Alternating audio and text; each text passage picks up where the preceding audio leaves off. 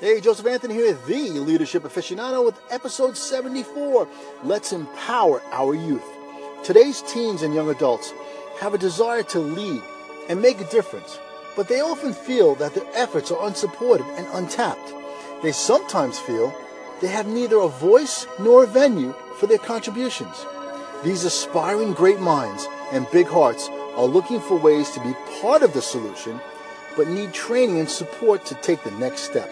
So, what can we, as leaders who pride ourselves on inspiring others, do to help? Give them tools.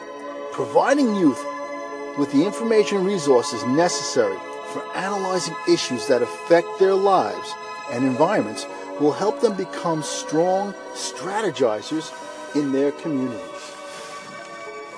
Number 2, encourage the use of passion.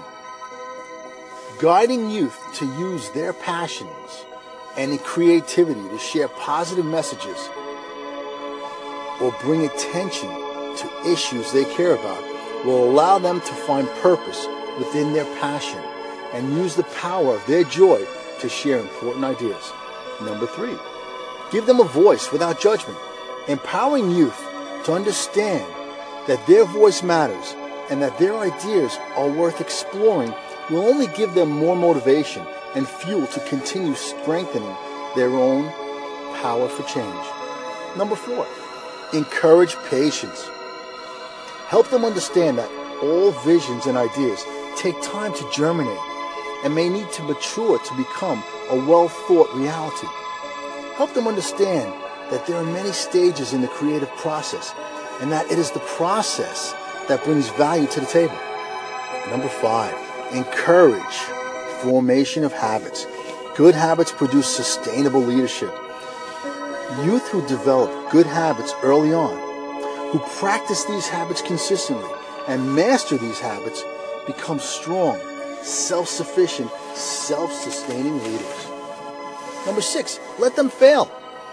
We have to instill in our youth that not only is it okay to fail, but that to succeed, it is necessary to fail. Through failure, we grow and improve.